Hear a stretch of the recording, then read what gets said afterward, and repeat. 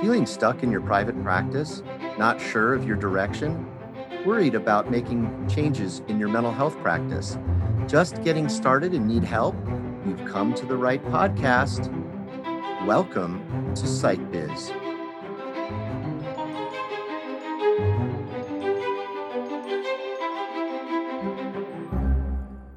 Hi, and welcome to episode 6 of PsychBiz. We're so glad you're with us.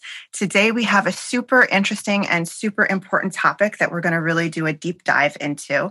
Because at PsychBiz, we really want to not just help your business thrive, but we want to help you thrive while you're running your practice. And that means that we don't want to just talk about kind of the technical side of things and the business side of things. We also want to talk about the emotional side of things, which is so important for you as a practitioner to really have under control and to know how to manage.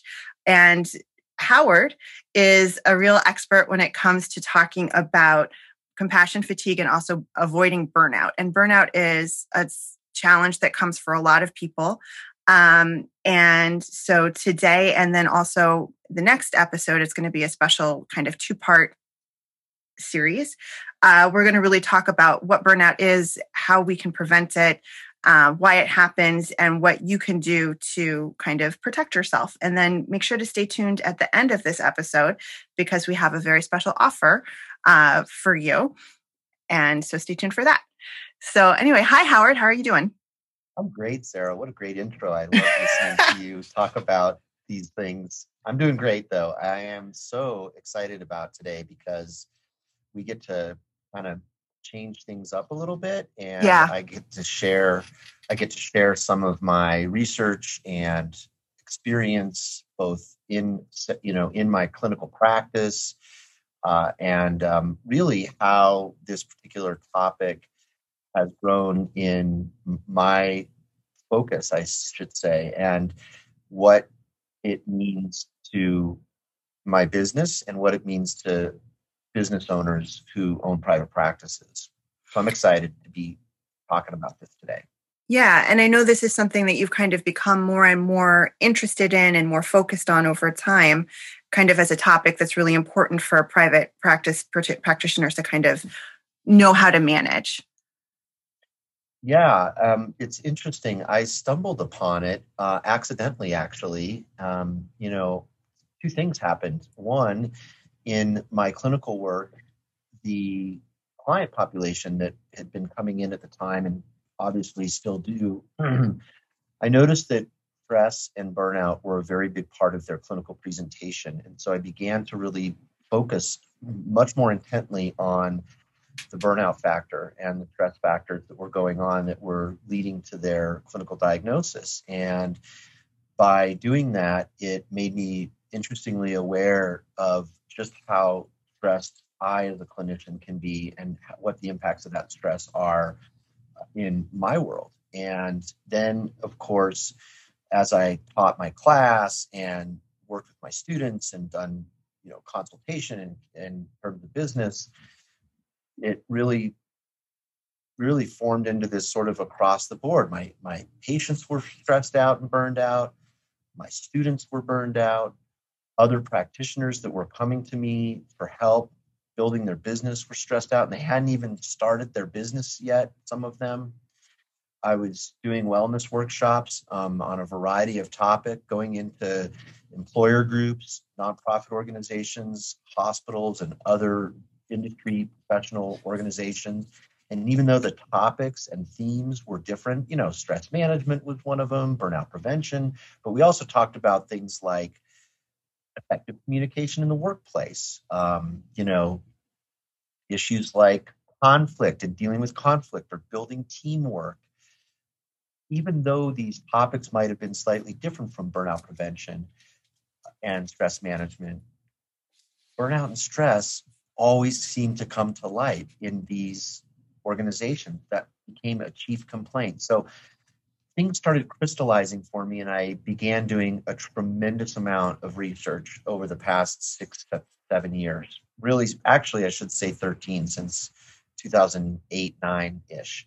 And so my research, my work with my patients, my work with the organizations in companies, my work, my my business consultation work, all of that led to me really having a very direct and deep understanding of what I think goes on in the system, in the human system, revolving around compassion fatigue and burnout. And so I want to bring that information out today. And I also want to talk a lot about how that ties into business and how important it is in our businesses that we're running here. Yeah. And maybe you could take a minute to kind of help me understand a little bit more what exactly burnout is, because I think it's a phrase that I hear a lot, and I hear it a lot in a lot of different contexts. And I think sometimes it's a little bit overused. So I guess I'm curious from, I don't necessarily want to say from a clinical perspective, but from a real thoughtful perspective, like what is burnout? Like, what does that actually mean? That's a great question, Sarah. Burnout in its raw sense is really an experience of mental and emotional depletion. Okay, so think about it like that. You have no motivation to be able to continue to do your work. Now, with burnout, people don't show up for work usually. It usually gets so bad that they don't go to work, or they go to work but avoid doing the work. Okay. So I think it's really important to understand that it's almost, if you can imagine the fight, flight, freeze mechanism in our brain, burnout is a lot of flight and a lot of freezing, a lot of avoidance. We don't typically fight through it when we're burned out. That's something else which we're going to get into, okay, in a little bit. But burnout is really about avoidance, okay? And so we want to learn how to prevent it, okay? So mental exhaustion, not showing up, two key features, right? Two key features that define burnout. Now, it's interesting. You said it's a term that gets overused, and you're absolutely right, because while it was very underutilized when it first came out many, many years ago, it's recently been overutilized. Like you said, you hear people say, I'm so burned out, I can't get my work done, this kind of thing.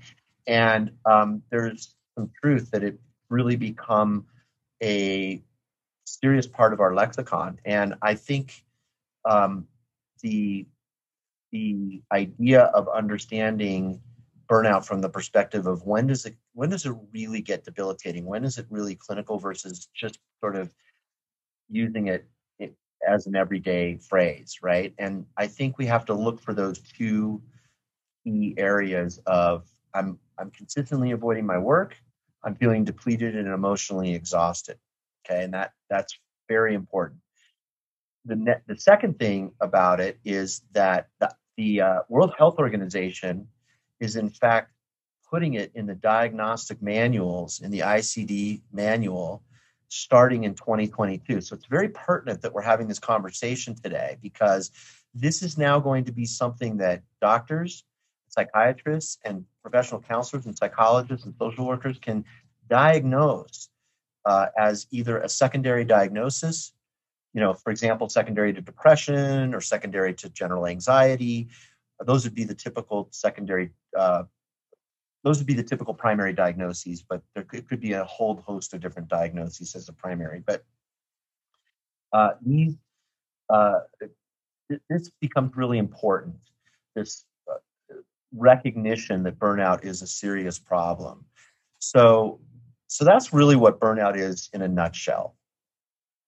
And I think it's really interesting because it seems like, our listeners would be people who would be very much prone to and in danger of experiencing burnout, because their jobs are inherently ones that require so much empathy, that require so much both intellectual and also emotional investment. When you're sitting with people hour after hour, day after day, asking them to open up to you, and then trying to find ways to both respond to them and guide them towards, improvement in their lives. Like, it seems like that would be extremely draining, and also just the kind of experience that would be very prone to a person feeling overwhelmed to the point where it's difficult for them to continue providing those services. That's right. And so some clinicians will go the opposite direction. And instead of avoiding their work, they will become overworked and they will continue to work harder and harder while they're getting more and more stressed out. That's not burnout, by the way. What is it? That is empathic stress fatigue, which is a fancy way of saying compassion fatigue. So I'm glad you brought up this issue, because there's a distinction. Compassion fatigue is when a healthcare professional is overworked and continues to show up. For example, the person that is compassion fatigued versus burned out not only shows up for work, but believes that if they don't show up for work, they're not good. The patient that they're seeing isn't going to survive, or isn't going to, they need me. I have to keep showing up, right? It's very different from burnout. Burnout is, I'm going to cancel these appointments and not see my clients. I can't go. I just can't do it. So I'm just giving you some kind of specific examples of what that really looks like. And go ahead. And it sounds like from what you're saying that it's kind of two sides of the same coin, so that a person can get to a point where they're depleted. They don't have the capacity to show up in the way that they want to be showing up, in a way that's healthy for them. And they can kind of then go down two different roads. One is burnout, where they're avoiding going into work and putting themselves in that situation. And the other is compassion fatigue, where they kind of tune out so much to their own needs that they just go even further into giving over totally. Exactly. And it's even more complex than that. Okay. I'm so glad you brought that up. Yes, they can move toward compassion fatigue, and they can move toward burnout. And imagine that underneath that, or prior to that fork in the road, there's mounting stress. Okay, so stress is the precursor to these conditions. So the other thing is that they can switch over to one or the other too. So you could be on the road of stress, getting more and more stressed, take a fork toward compassion fatigue and show up and show up and show up, and then all of a sudden blow everything off and go to burnout. Or you could blow everything off and go to burnout and then come back and show up and show up and show up. If that makes sense. That makes total sense. And I think it's really interesting to talk about those experiences specifically in the context of people who are providing mental health care to other people.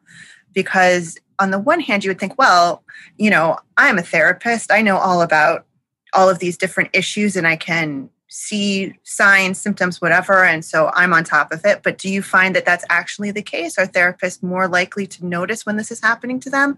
And if so, are they able and willing to get the support that they need? Or is it in some ways more difficult for them to see it in themselves when they're used to diagnosing it in other people? Well, I think it's a both and, because some therapists can be really self-aware and be having a good self-aware process. I know for me, when I'm in good self-aware processes, I know when to take a step back and not overbook myself, for example, or look at, I might have couples work is really hard. And for me, it's fun, but it's hard. And so if I have too many couples in my practice, that could be a possible sign of, I got to be careful, because that takes a lot of different kind of energy. And so, some people are really good at couples therapy, but it's not an energy suck for them. And in fact, they specialize in it. That's all they do. But seeing an individual who's clinically depressed is really difficult for them. And so they have to have less of those people in their practice, So I think when you're at your best of awareness, it's easier to manage compassion fatigue and burnout. And in the next segment, part 2, we're going to talk about real specific strategies for management of stress that can lead to compassion fatigue and burnout. At the same time, when clinicians are not in self-awareness because they are so busy helping other people, it can be really scary. And so they need support, they need intervention, they need to be able to talk to other clinicians. This is why I recommend supervision groups, clinical supervision, and a peer supervision group or peer consultation groups. My colleagues that office in the neighboring suite or the neighboring offices in my suite, we would get together up until the pandemic, and then now we do it by Zoom. But we would have these clinical case consultations, and we'd always talk about how are we doing with the running of our practice, how are we feeling. These kinds of things can be very helpful. And so, yes, awareness is important and key. And rather than it being a black or white thing, like, you're either aware or you aren't, it's usually more of a gray. You're aware until you're not aware. Right. And I imagine that, everybody is a complex individual with lots of different parts going on in their life and different things that can be sources of stress. And so identifying, I'm burned out in relation to my work might be difficult if you're also experiencing stress in other parts of your life, kind of figuring out what the source of the burnout is, or what that source of like this sense of depletion is. Yeah. So let's talk a little bit about sourcing and understanding, how we can improve awareness, because I think that's the first key to changing your state. And before we dive into that, I do want to say something about business, and we'll get back to the business piece too. But, this is so important to business, because if you're not aware of what's going on, you're going to be making ineffective decisions that are business related, whether they be on the clinical side or the direct business side or a combination of both. I've been there. I've made those kinds of decisions because I've been burned out, and they usually don't go as effectively or as well as when I'm aware, I'm not burned out, I'm managing my compassion effectively. So I just want to give context to why we're having this whole conversation to begin with. The source of or sources, I should say, of your stress are very important to awareness, which will help you lead yourself out of compassion fatigue and prevent burnout and into healthy stress management. So the first step is really finding the source. And what I recommend doing is breaking it into 3 separate categories. And maybe we can put these categories in the show notes. The 3 categories are physical symptoms or signs of stress, what's going on physiologically with you, mental and emotional signs, that's part 2. So that's kind of the stuff I deal with with my clients, mostly the mental health issue, the emotional issues, how that's impacting whatever the problem is that the client is coming in with, identifying those symptoms, and finally behavioral symptoms. Now, let me just give you some examples of each of these, that just to help you, the listener, understand kind of where to go with this, okay? Because we always put our clinical hats on and we get really like into the nomenclature of these. They don't have to necessarily be that, right? For example, with physical, it could be something as simple as headache. It could be something like back pain or sleep problems, which can also be fit in the behavioral category, or GI issues. There's a ton of different kinds of physiological sorts of things that can be going on with you. Some that are minor, some that are more major. And what I always do when I do my compassion, fatigue awareness, and burnout prevention trainings is I have the participants identify the physical signs and then Likert scale them in 3 areas. How often is this physical symptom or sign coming up? How long is it lasting? And what is the intensity level of that symptom? And really just so that they can lean into that. I don't care if you go 1 to 5 on the scale or 1 to 10 or 1 to 100. You can make your scale however you want. Just make it consistent throughout, right? Yeah, absolutely. And it seems like those are all kinds of symptoms that a person might also tend to explain away, ignore. And so you really want to sit down and kind of think about them carefully and really notice if there's a trend. Oh, yes, like this is happening more than it used to. Like I'm experiencing this symptom more intensely than I used to. Is that kind of what you're saying? Absolutely. Recent research points to stress as being 75% or more of medical problems that people bring into doctors. 75%. Wow. right? And so a lot of MDs miss this, not because they're poor at what they do, but because their job is to understand what's going on physiologically. They don't often ask about stress and emotion and things like this. And so stress is so paramount in our physiology and how it shows up. And the more aware you are as a clinician, first of all, the more aware you are as a clinician about your physiological symptoms, even when you're sitting right there with your patient, the more dialed into your patient's physiology you're going to be. So this is going to make you a better clinician too. It's good for business. It's going to make you good at what you do, being self-aware. You want me to go into a little bit of the mental and emotional side? Yeah, absolutely. Absolutely. Great. So, by the way, once you do the exercise of writing down these symptoms, you can go back and every so often write the numbers down in those three categories of duration, intensity, and frequency, duration, intensity. And that way you can see, am I getting worse? Am I getting better? And you can do this for all three categories. Okay. So mental and emotional signs, clinicians know about these. This is what we treat. But it's not just things like depression and anxiety and ADD or whatever it is. It's things like fatigue, exhaustion, right? It's overwhelm, right? It's if you as a clinician have a symptom checklist, it's the mental and emotional symptoms that you have on your checklist for your patients. Use it for you when it comes to burnout prevention awareness. When it comes to, am I fatigued? How am I managing stress? So that's really that. And again, a great exercise is to put it in the form, write down your symptoms and put it in the form of a Likert scale. Okay.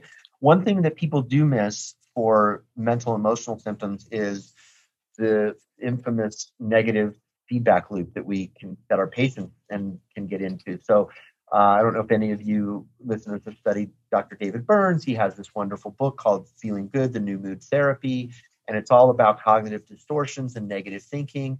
The more we do that, the more likely we are to be fatigued, stressed, possibly headed toward burnout or compassion fatigue, one or the other. So can you explain that a little bit more? I've heard of the book, but I haven't read it. So what you're saying is that when you get into a loop of thinking negatively, kind of about the things that you're experiencing, that accelerates your degree of exhaustion? Absolutely, yes. I will give you a personal example. That would be great. Yeah. So this just happened last week, and I'm hopeful that when the listener, listens to it, you'll feel better about yourself, because I'm sure this has happened to you, or hopefully it hasn't. But if it has, it's a good learning experience. Just this week or last week, I had a patient, and little things, by the way, can trigger this negative feedback loop, right?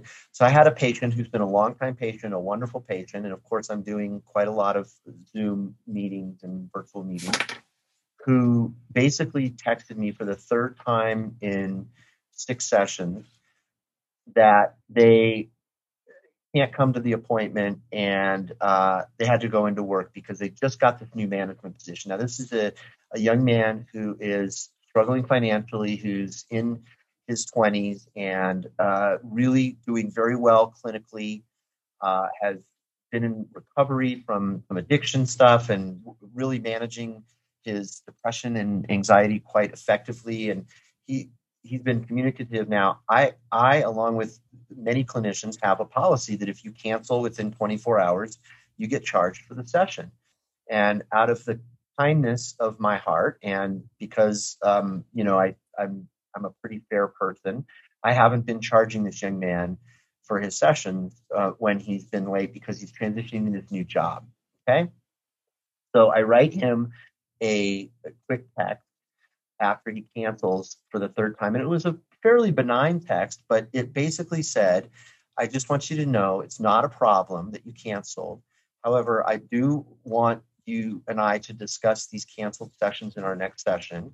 I haven't been charging you, which has been fine, but we need to kind of come up with some solutions revolving around what we can do about this. Sometimes these things are an indicator that maybe he doesn't need to be coming every week, or the patient doesn't need to be coming every week. Maybe sometimes, so really what I was trying to do is provide an open-ended statement of let's talk about this in the next session. Usually every time I text this client back, he will say, cool, thanks, that kind of thing. Well, he didn't text me back.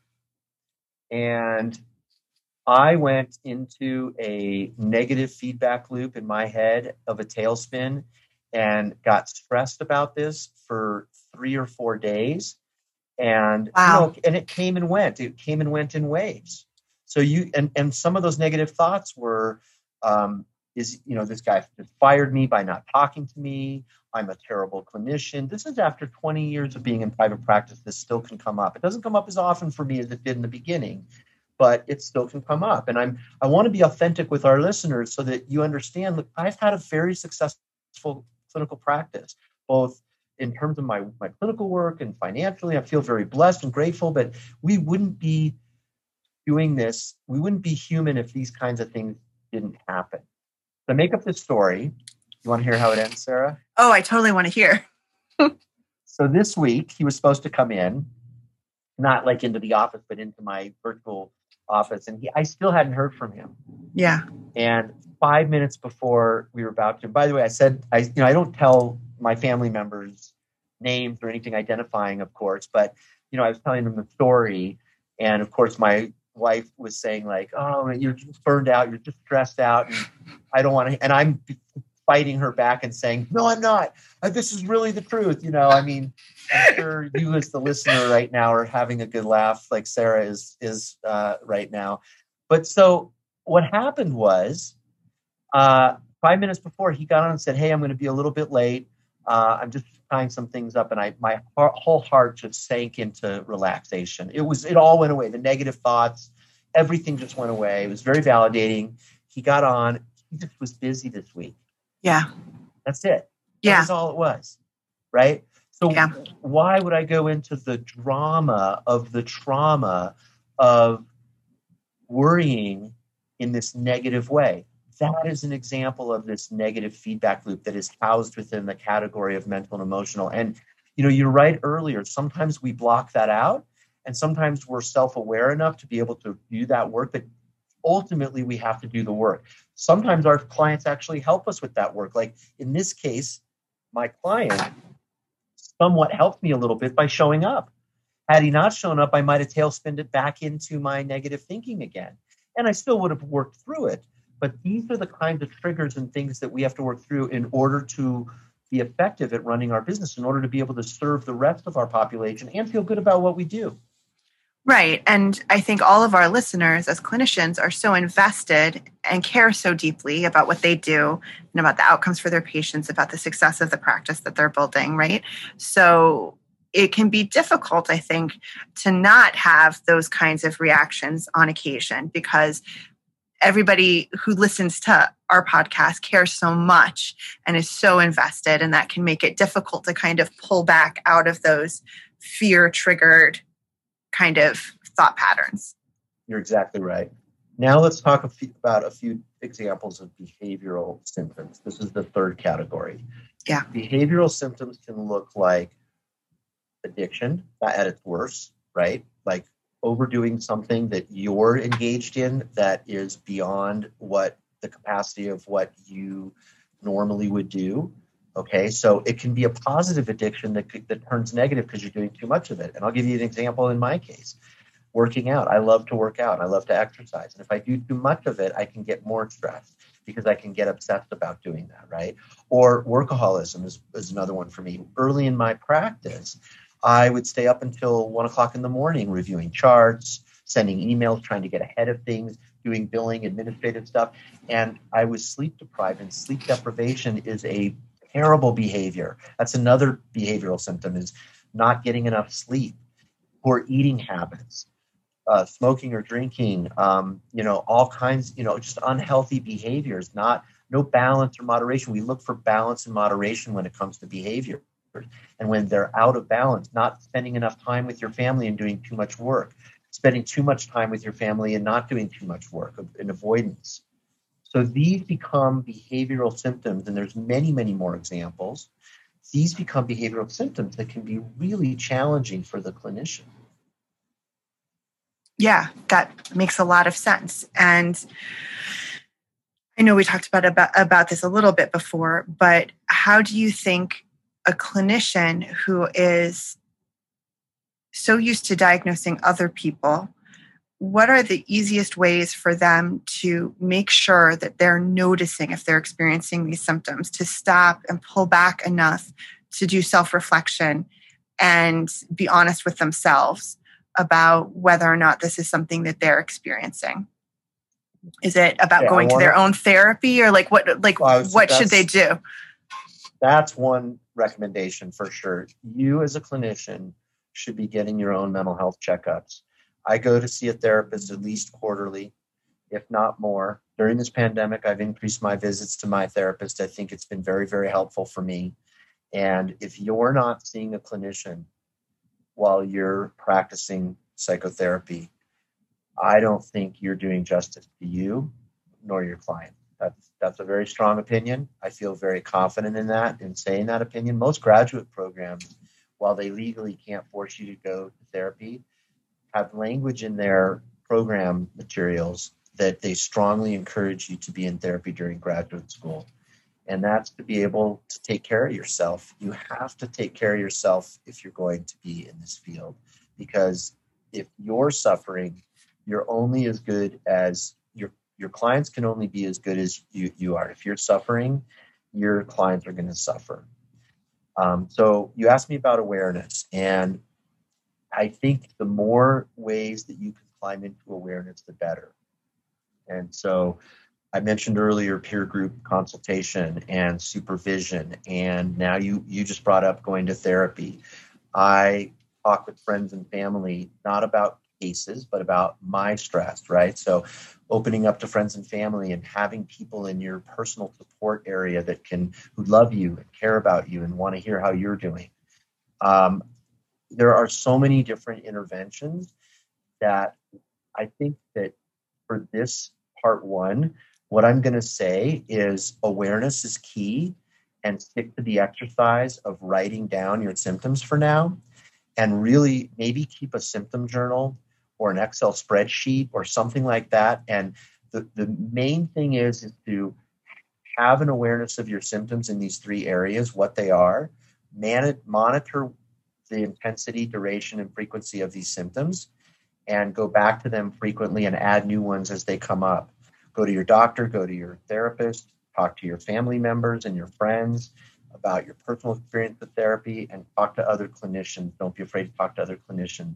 And definitely go to seminars and where other colleagues are, and we'll soon be able to do that again in live situations.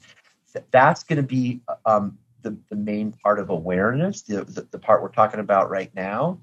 And then in part two, in 2 weeks, when part two of this topic drops in the form of episode 7, we will talk all about specific things you can do to prevent it. Okay. And I know we're kind of getting short on time, but one of the things I wanted to bring up today is a little bit more definition and differentiation into compassion fatigue or empathic stress fatigue. Can we just take a few minutes to talk about that? Yeah, of course. Absolutely. So I want to make sure that folks are aware that compassion fatigue, like you said, can be the other side of the coin to burnout, or a fork in the road, but it can also be the precursor of burnout. I want you to also think about it as there's stress, then there's overstress on the next rung of the ladder, then there's compassion fatigue on the next rung, and then there's burnout.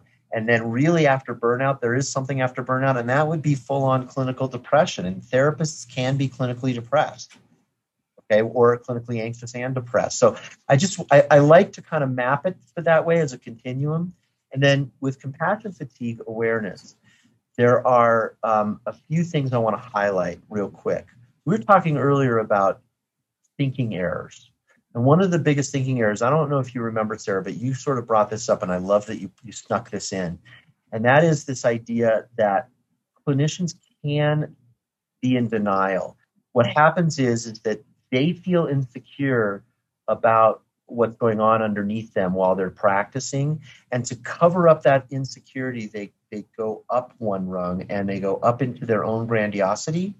This is straight out of Terrence Real's work with couples, where he talks about male narcissism, okay? And male narcissism what we might call toxic masculinity, or also patriarchy in its traditional sense, is sort of a long-held value across genders that seems to be the accepted value of the way that we do work, even sadly enough in the field of psychology and mental health providing. And so we have to be aware of our denial and how we go one up into that, and then end up sort of covering our own insecurity and saying, I would never get compassion fatigued or burned out or any of this kind of thing because I'm a clinician and I'm good at what I do. So that's a key factor. It's a factor in burnout too, but usually by the time you're in burnout, you're not thinking that. You're sort of like I don't care anymore, right? You're like an uber grandiosity. So you have to be aware of being in that place of benign grandiosity at its beginnings, and then overt grandiosity at its worst. And I love the way that you talk about it as a progression, because it really does drive home the idea that you can't just say, okay, so I'm burned out, but I'm going to push through it, because it's not something you're going to just push through. If it's not addressed, you're going to progress to the next level and to the next level. Yes. And another distinct feature of compassion fatigue is that those that are compassion fatigued will often have an overly empathized characteristic. They will, my clients can't live without me. There's so much sympathy. It's like the empathy becomes sympathy, and they're there for their client, but it's really for them, meaning the clinician. Meaning like, I need this more than the client needs this. And that is a dangerous game. That is such a danger, Sarah, to need a client more for you than the client needs the therapy for themselves, is really smells like compassion fatigue. And I want you as a clinician to know that if you get there, it's okay that you're there. It's normal to get there. It's unfortunate, but if you get there, you've got to do something about it and be aware of it so that you don't give bad therapy and that you don't burn out or make a terrible mistake that could lead to you losing your license or damaging the client, things like this. This is where it hits business. That is really, really fascinating. And it makes so much sense, because the idea is right that the clinician is avoiding their own feelings by almost immersing themselves in the needs of their client. But by doing so, the client's actual needs get kind of actually pushed back because the clinician needs to be needed so much. And that's part of compassion fatigue. Wow, that's super fascinating. Yeah. Now, I want to do two things as we close up this conversation for today. One, I want to offer to the listeners that you do this exercise of the 3 areas of symptoms and do it routinely on this Likert scale. Go back to it so that you know where you're at with your symptoms. And the second thing I want to offer is an offer to the listener to email me a snapshot of a review that they do in their favorite streaming, wherever you're streaming your episode right now.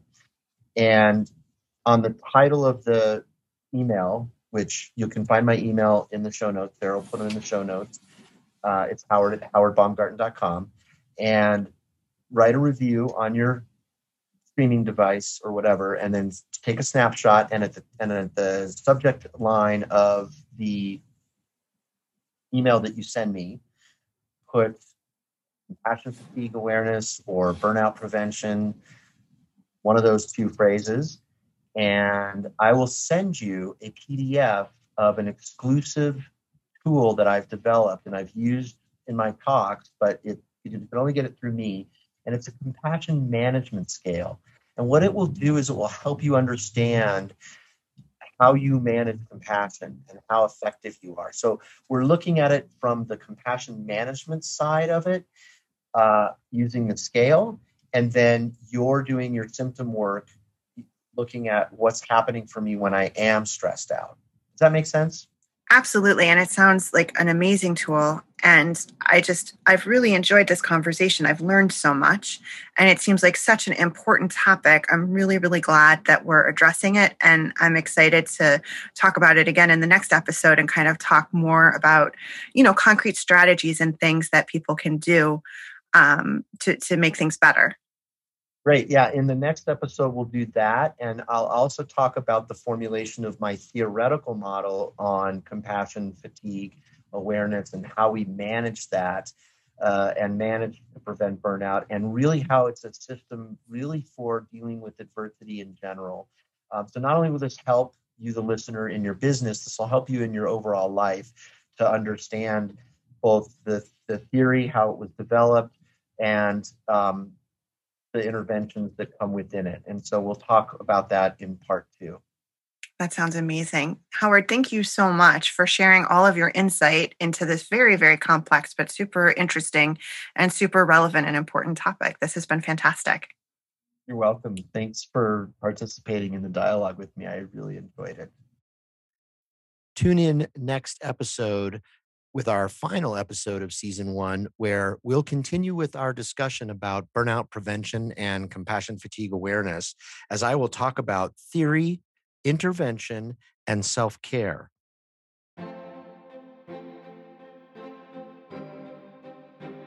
Thank you for listening, and please like us, write a review, subscribe. Don't forget to send me an email at howard@howardbaumgarten.com with the subject line Compassion Fatigue Awareness, and I will send you your free compassion management survey. This is Howard Baumgarten for Sarah Gershon. Thank you, and be compassionate.